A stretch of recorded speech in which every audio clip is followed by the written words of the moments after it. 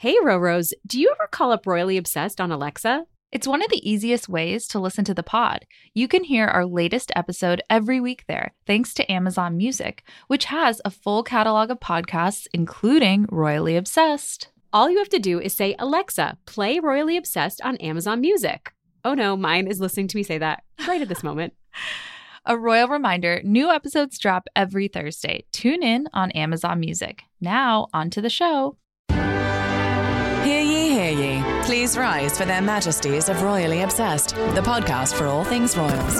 3 cheers for His Majesty the King. We're back with another episode of Royally Obsessed. I'm Roberta. And I'm Rachel. And before we get into our episode today, a few housekeeping notes. Follow us on Instagram at Royally Obsessed Podcast. Email us info@gallerypodcast.com. It feels weird to be doing this back on Zoom when I just saw you yesterday, Rachel, which was a lovely, lovely day in the office. I know. It was a wonderful day together, but we are doing a virtual recording. Just schedules couldn't align, but it was still so fantastic to be together. We are talking about so much. Mainly, this kind of blows my mind that the coronation is just 100 days away, Roberta. We're going to get into the details that were released this week. Also, total surprise, Princess Beatrice baby news. We've got more spare reflections, some Prince Andrew updates that are head scratchers, and a Philadelphia Eagles reference. I feel like Dave needs to hop on for this. I know. Part of the show. I had to throw in a Go Birds. To get through all that, though, we need to raise a glass of something.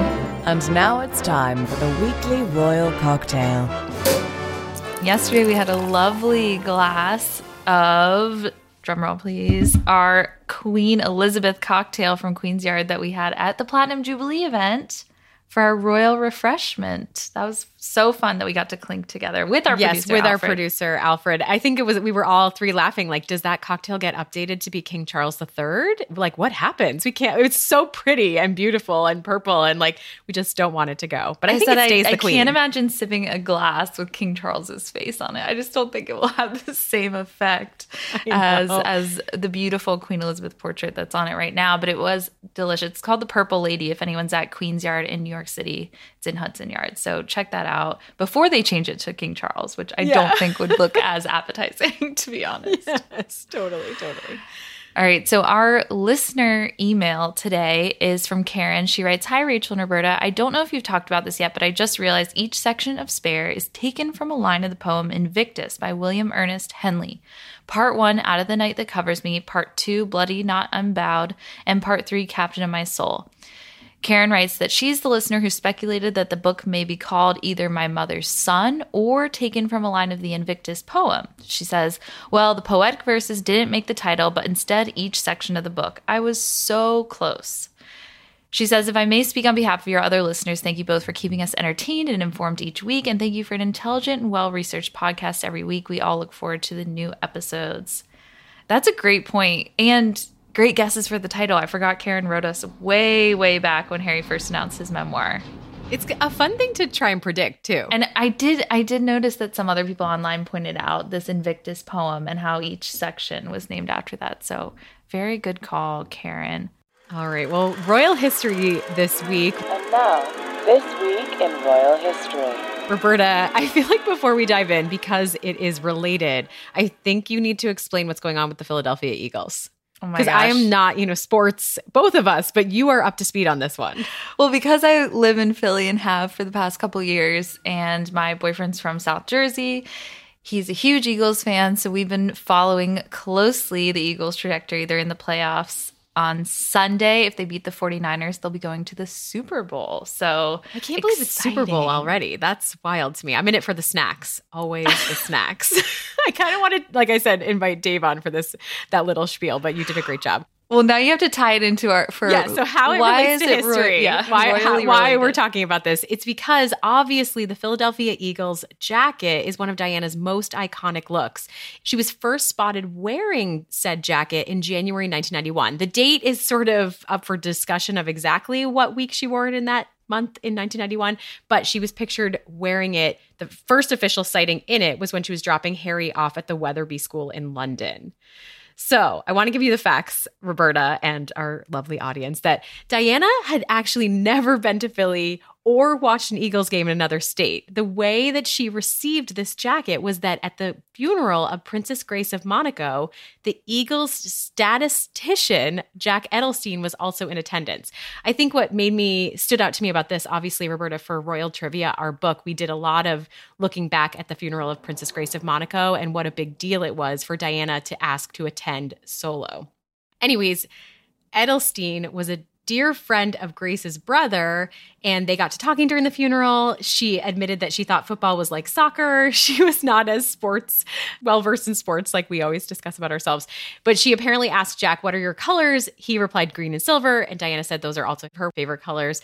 Edelstein went back to the U.S. and made sure that they sent Diana a beautiful swag bag, and the team's owner at the time made sure it also included a custom bomber jacket that then she popped up in quite a few places and turned it into a very, very hot fashion item. I want to tell you that in Philly, Diana is like somewhat of a saint and like is canonized in all these different restaurants and bars. Like there is a portrait of her wearing the Eagles jacket at, if you're familiar with Philly places, Middle Child, and there's a few other like bars and restaurants that I've been to that have popped up. Yes, you have the sticker of it. I love that on my sticker. desk. It's from Etsy, I think. And so it's good. funny because every time there's an Eagles game, I will always see at least one person wearing a sweatshirt with the image of her in the jacket and on it. I mean, so, it's amazing. And then she closely related to the it was city. on those Getty Images pictures of her wearing it later at a park with William and Harry were on the cover of People.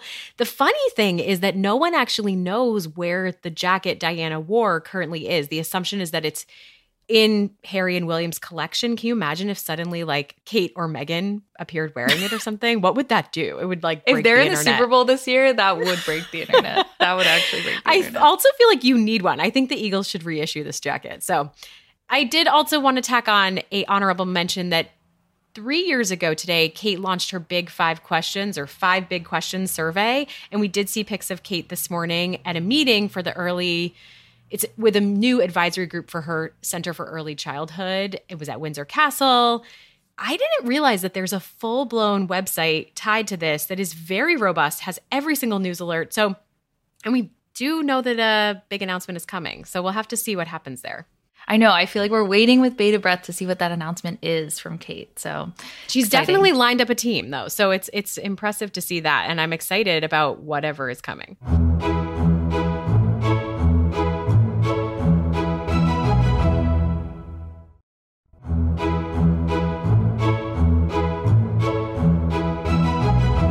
All right, should we move on to the coronation? 100 Yes. days away from when this episode launches. I can't believe we're in the 100-day countdown already. Buckingham Palace announced the news over the weekend. We got some details about the coronation. So obviously it'll take place May 6th to 8th. There are a bunch of different events. One is the big ceremony, the big concert, the big lunch, and the big help out. It's all going to be very big. I feel like we need to have a nickname for this because coronation doesn't really roll off the tongue, and the Brits are known for their nicknames. So we got the Platty Jubes. I've also heard the Kazi Lives, which is the cost of living crisis. Oh, no, I don't like that.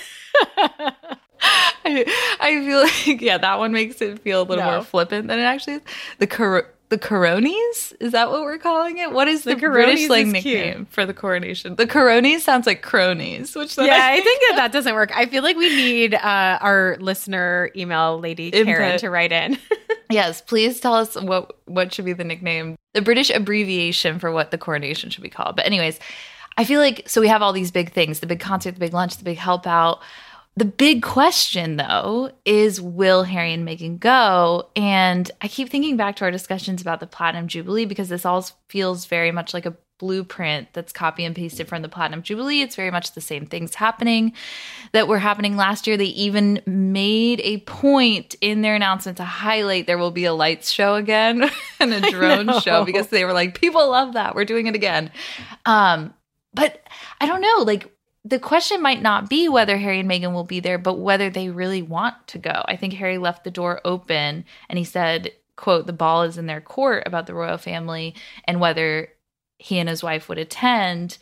But do they even want to be there? I mean, people are arguing now on the British news about whether they'll be on the balcony, whether they should be. It looks, it will be like Charles is forgiving them and that will show some sort of solidarity to the world and be kind of a healing moment for everyone.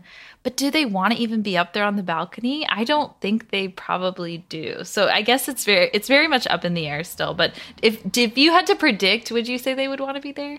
See, I don't know that they want to be on the balcony, but I do get the sense that they'd like to have some sort of reuniting with the family. I mean, I think Harry really laid that out in those interviews. They just need that apology first. So I'm so curious what will play out, because it is a very public stage for them to show that, reunion.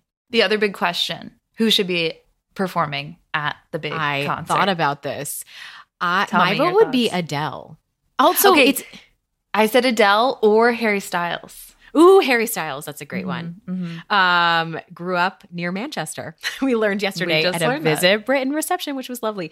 But I was going to say also, it's interesting that Charles is going to make it this concert, although a blueprint that is on par with the Jubilee, it's going to have a large presence of actors. Did you read that detail? Yeah, the spoken word part feels very much in line with his love of Shakespeare, which we found out more about in Spare, that he quotes Shakespeare all the time, that he loves it. We obviously knew that before, but I feel like this will have a lot of personal touches from King Charles. I'm curious if it'll have personal touches from Queen Consort Camilla, because I don't think that it seems like there is right now, but I'm sure that he'll want to incorporate that as well. Well, she has apparently been patron of the Big Lunch since 2013. So I think that that's going to be her big shebang, her big deal, right? The Big Lunch. The Big Lunch is having another moment. The Jubilee overlap, how do you feel about that, the similarities? I'm kind of upset there's not more similarities, only because I loved the Platinum Pudding Bake Off, the Great British Bake Off, but for the Platinum Pudding, and there's no announcement that there's like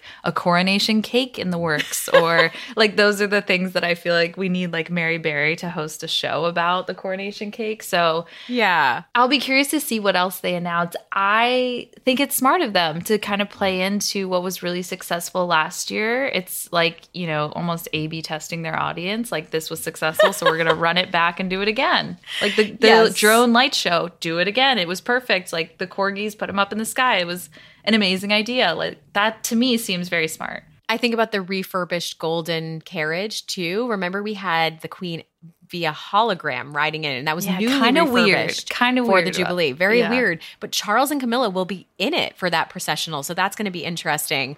I am paying close attention to this branding of Charles as the People's King, which I do think I'm of two minds about it, because it does feel logical. He is really infusing the tradition of the coronation with a lot of modernity and bringing in a diverse range of people from the Commonwealth and broadening the religious aspect of things. And I'm applauding him for that. But the People's King, all I think of is the People's Princess and Diana. And I feel like that branding feels a little off for me. It's loaded, right? It's very much a loaded term, and I hope that he's not trying to push that for himself. I hope that was more of a media branding. Well, because it conjures Diana for me when I hear it. I'm sure that they want to not more to come. I'm so excited. 100 days. Crazy.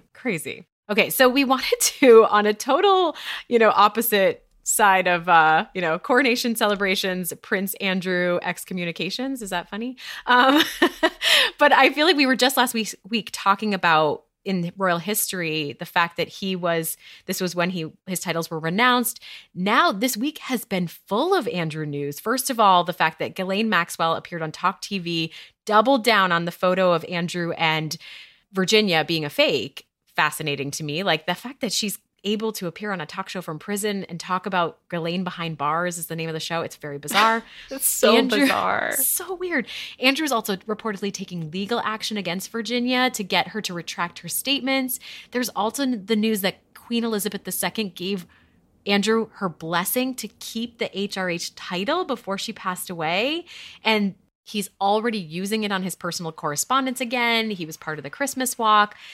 He's kind of inching back. That news to me, that privately his mother gave him permission to use his HRH title in private, feels very much like the scene in the first Knives Out where they're arguing about the will, and they're like, no, Dad promised me all of the publishing company and all of his assets, and all the siblings are bickering. Like, there is no one to dispute that, because obviously now Queen Elizabeth is gone and we don't know whether she did that. So that just feels so, I feel like it's murky at best.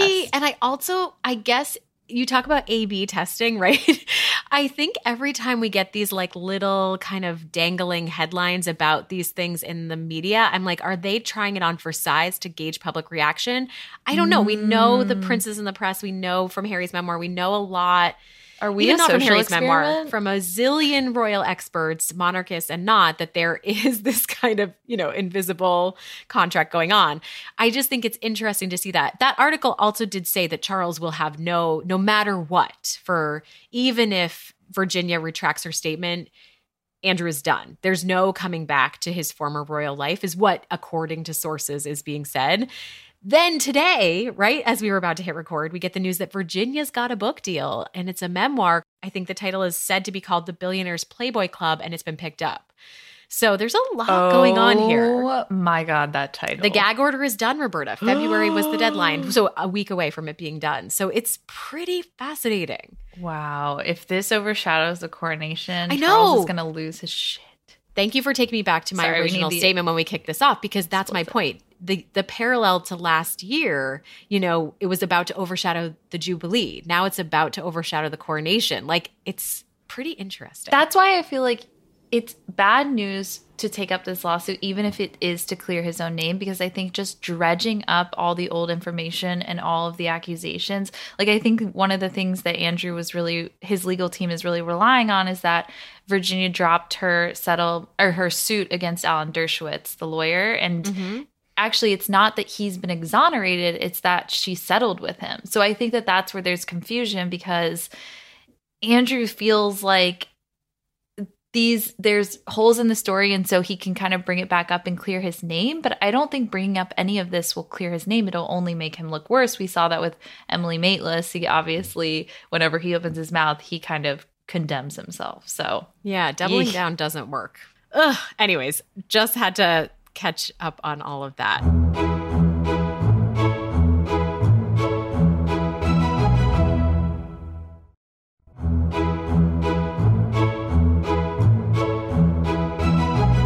We wanted to leave some room to talk more about Spare.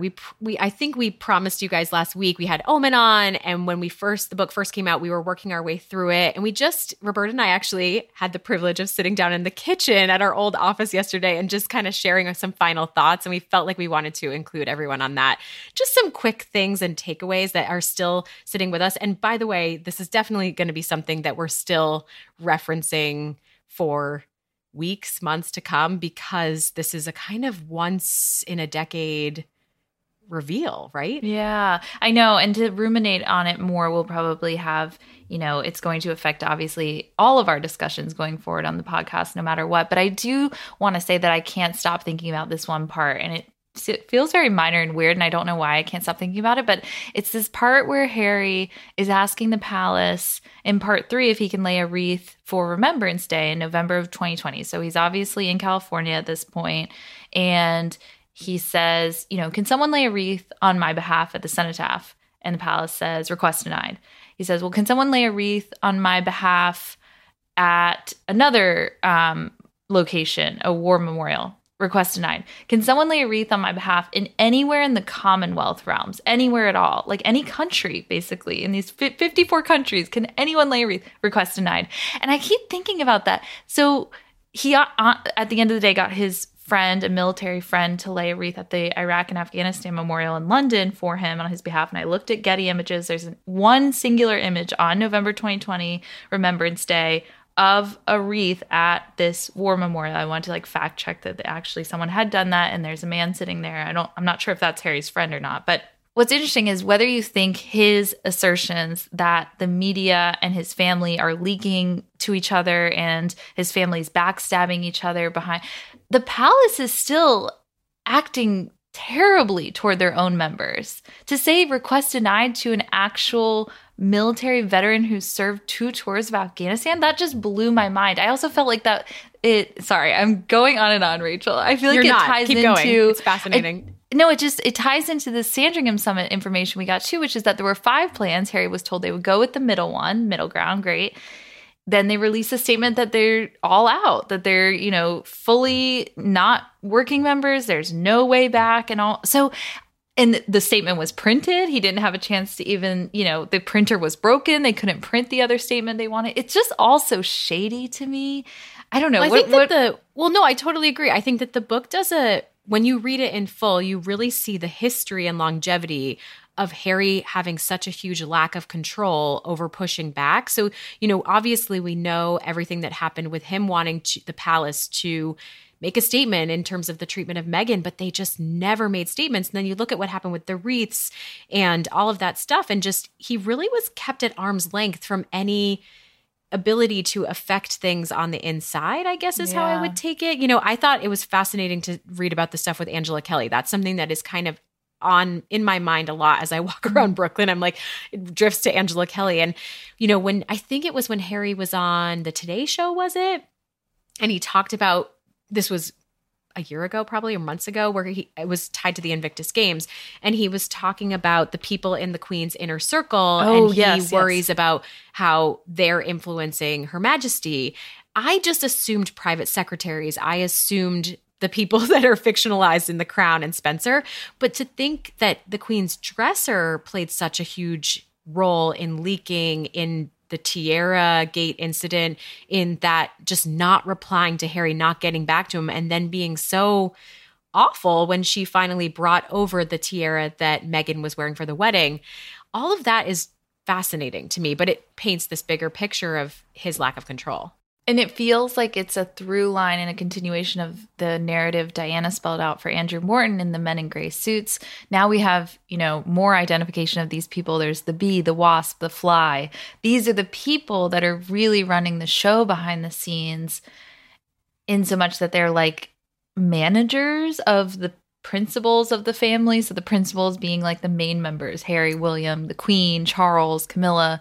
They are the ones kind of managing all of the inner workings of that. And to me, it was just really interesting to have this characterization of them that we kind of heard about from Diana, but didn't get clarity on. And now we have a lot of clarity as to who these people are and what they've done and what Harry feels, how they've wronged him. Yeah, I think also I'm just walking around. I'm really describing myself just like walking around Brooklyn, my eyes like looking all around as I pontificate or reflect, ruminate on everything that I've learned from reading. It's just I think the brother dynamic is what is continuing to sit with me the most, where it just, I feel like the youths call it living rent free in your head. What lives rent free in your head? Do call it that. Thank you, Roberta.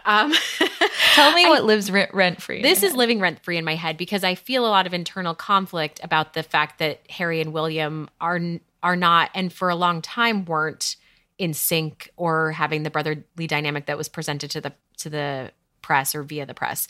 I think it's fascinating to read how much they could never talk about grief at the same time, and they both had different ways of handling it. And I think about the moment in particular that stands out is actually in part 1, I think, or maybe beginning of part 1, because part 2 is military, is just how in Club H, when they were about to, you know, William brought it up, they had this safe space where they could chat, and Harry just constantly pushed it away. And I think just the lack of help that they were afforded right when that tragedy occurred with their mom, would it have changed things if they were given those tools to navigate such a traumatic occurrence in their life? And then, but just being out of sync and never really kind of unpacking it together, except for these glimmering moments, but the other person constantly changing the subject. Yeah, it's interesting. Like one of the big reveals that ties into the brotherly relationship is that Harry was never the best man to William, and vice versa. And I think that the palace they kind of bent over backwards to make sure the press thought that was the case, that we, the public, all thought that was the case. And I think, you know, why keep up appearances about a relationship? I understand, I guess, that the veneer of the royal family is that they're all getting along, but I feel like it's such a weird thing to lie about when, you know, obviously William has other friends and him and Harry aren't that close, we've found out through Spare. So that to me was really interesting. And also the statement that William says to Harry in part 3 of the book, you know, Harry had always dreamed of the Fab Four and the two wives getting along, and Harry and William finally getting along, and them being just a big group of best friends. And William says to him, that might not happen. And you have to be okay with that, Harold. And to me, that didn't seem so much like a rude, not nice thing to say to your brother, but like just an older brother being realistic and setting realistic expectations. And I kind of felt like maybe Harry got a little too offended by that. And there are other parts too where I felt like if you see it from William's eyes, like he really is trying to bring his younger sibling down to earth a little bit. And that's not a bad thing. So I pictured my brother saying that to me, and I was like, yeah, I mean, he always brings me back to earth. So yeah, the book just demonstrates so much nuance with that relationship, and it will continue to live rent free in my head as I ponder it. Anyways, I think, is there anything else, Roberta, that you want to get into about Spare before we move on?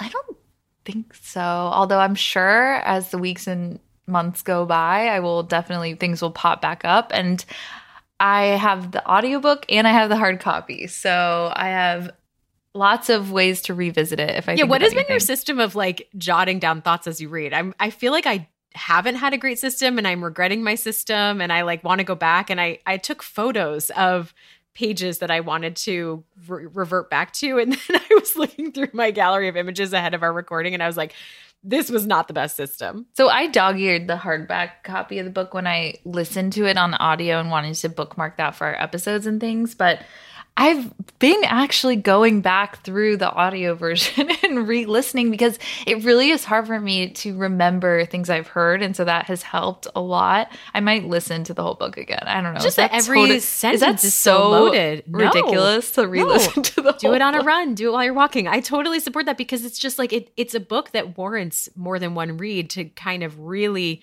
scrape all the details that are included. Like I had it in here, but we didn't talk about. But like even what he says about Paul Burrell. Like that's something that's always been a head scratcher of a relationship to me. And I saw Paul Burrell on Instagram kind of combating the things Harry said in Spare. There's been a lot of people coming out and saying, obviously this isn't true when he references certain journalists. It's just all of this requires a fine-tuned tooth comb, which you can only get by multiple reads. Yeah, and I think multiple reads too. I think like what are the other sides of the story when I go back and listen to it again. And so that's super helpful. I keep thinking, Harry, why didn't you listen to people when they said don't read everything that's written about you? I don't know. I get that he wants to refute it, but I'm just like, Harry, just put down Twitter, put down, the Daily Mail copies. I'm like, why are you reading that? It doesn't make any sense to me, but that's the last thought. True.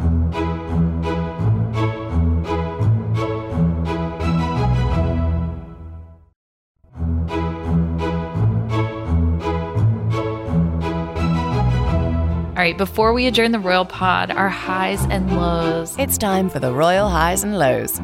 Oh, heartbreaking. I feel like everyone already knows my low is going to be James Middleton having to say goodbye to Ella, the Cocker Spaniel that he's had for 15 years. He credits her with, obviously it's the name of his company, Ella & Co., with dog food, but also with meeting Elise. There was that lovely story of Ella running over to her table and James running after her and Elise ordering a drink from him thinking he's the waiter. So just like a wonderful meet cute story, and so sad. The reel he posted, I know. Not gonna lie, I shed a tear. So just devastating to lose a loved one. It definitely feels like losing a member of the family. A four-legged loved one, yes. Milo, I realize this is not totally royal, but the fact that the text messages back and forth last week, as soon as we finished recording, or maybe it was like later that night, the announcement from Apple that Ted Lasso is coming back this spring. Is it this summer? And just the fact that gosh, Roberta, missed our recording again. We love Ted Lasso over here. It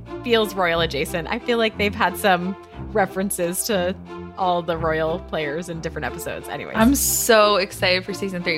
So it's a low high, I guess. It's just a low that we missed the episode. That we didn't get to see the trailer before we recorded last week. Wait, let's see. Season 3. I'm going to have to watch it after this. I'm so excited. So good. All right. My high is this reveal, also TV related, Rachel, that Harry and Meghan watched Succession. I feel like that's very meta of them. And it's something I learned while reading Bryony Gordon's Substack last week, the full interview transcript that she did, that she put on her Substack, the interviews with Harry. Obviously, she wrote a story about it for The Telegraph, but he says, this is like a quote from it. He says, not an outsider, someone from a normal life coming in does not behave like the people are within. You only have to watch Succession to realize that. And I just thought, I love when we get these reveals about what Harry and Meghan watch, because I think... Or any of the royals watch, right? Yeah, It's what really any of the fun. royals watch. I think, who is he relating Meghan to? Because that's kind of a quote. Like, is it Cousin Greg? Is it Tom Wamsgams? Greg. Like, who is the outsider in Tom. Succession he's referring to? When Also, is Succession back. Oh, I can't wait. Now I have to look at that. Let's see. Oh, Succession season 4, spring 2023. We are going to have, at least It's that's what upon this us. one website says. We're going to have a ton of TV to watch this spring. can't I'm wait. excited.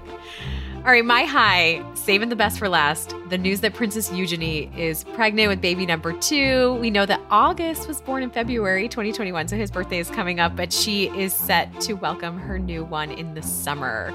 Also, Fergie's post that she's in granny heaven and showed August splashing in the puddles. It's so exciting. It also made me laugh, Roberta, and I said this to you right away, because the biggest moment to hook people in is a wedding or a baby for the royals. So the timing could not be more perfect. I know. I think we joked about the palace rushing out. They're like, okay, like, we know you just found out you're pregnant, but like, you have to tell everyone now. Like, divert the news away from the memoir. Tell everyone right now. Time. We need the good it's news. Time. But Yeah. we're so excited for Eugenie and cannot wait. I know. We clinked about it over lunch yesterday with our Queen Yes. Elizabeth cocktails. That was really lovely. Cheers to Eugenie and her family. Just a reminder before we close, please leave us a royal rating. We would love 5 stars on Apple Podcasts or wherever you listen to podcasts, Spotify as well. You can leave us a rating there. This one says, my royal besties. I became obsessed with the British monarchy during my summer in England of 2018, just after the wedding of Meghan and Harry. Until I found this podcast 6 months ago, I was scrounging for someone to share my obsession with. They do such a good job of creating a positive and neutral conversation of the royals, which is a relief in the world of such negative comments. They make you feel included in the conversation and like you're just listening to a chat of besties. I love, love, love them. We love this review. That is so Yes. kind. Thank you so much, Bailey4927. Please subscribe so you never miss an episode of the podcast. You definitely don't want to do that. Follow us on Instagram at Royally Obsessed Podcast. Send us an email, info@gallerypodcast.com With an S, always. with an S. Until next week, God save the pod. Her Majesties of Royally Obsessed have retired for this episode. God save the pod. And if you fancy the podcast, give Royally Obsessed the royal rating of 5 stars on Apple Podcasts. Follow us on Instagram at Royally Obsessed Podcast and join our Facebook group, Royally Obsessed. Royally Obsessed is a Gallery Podcast production.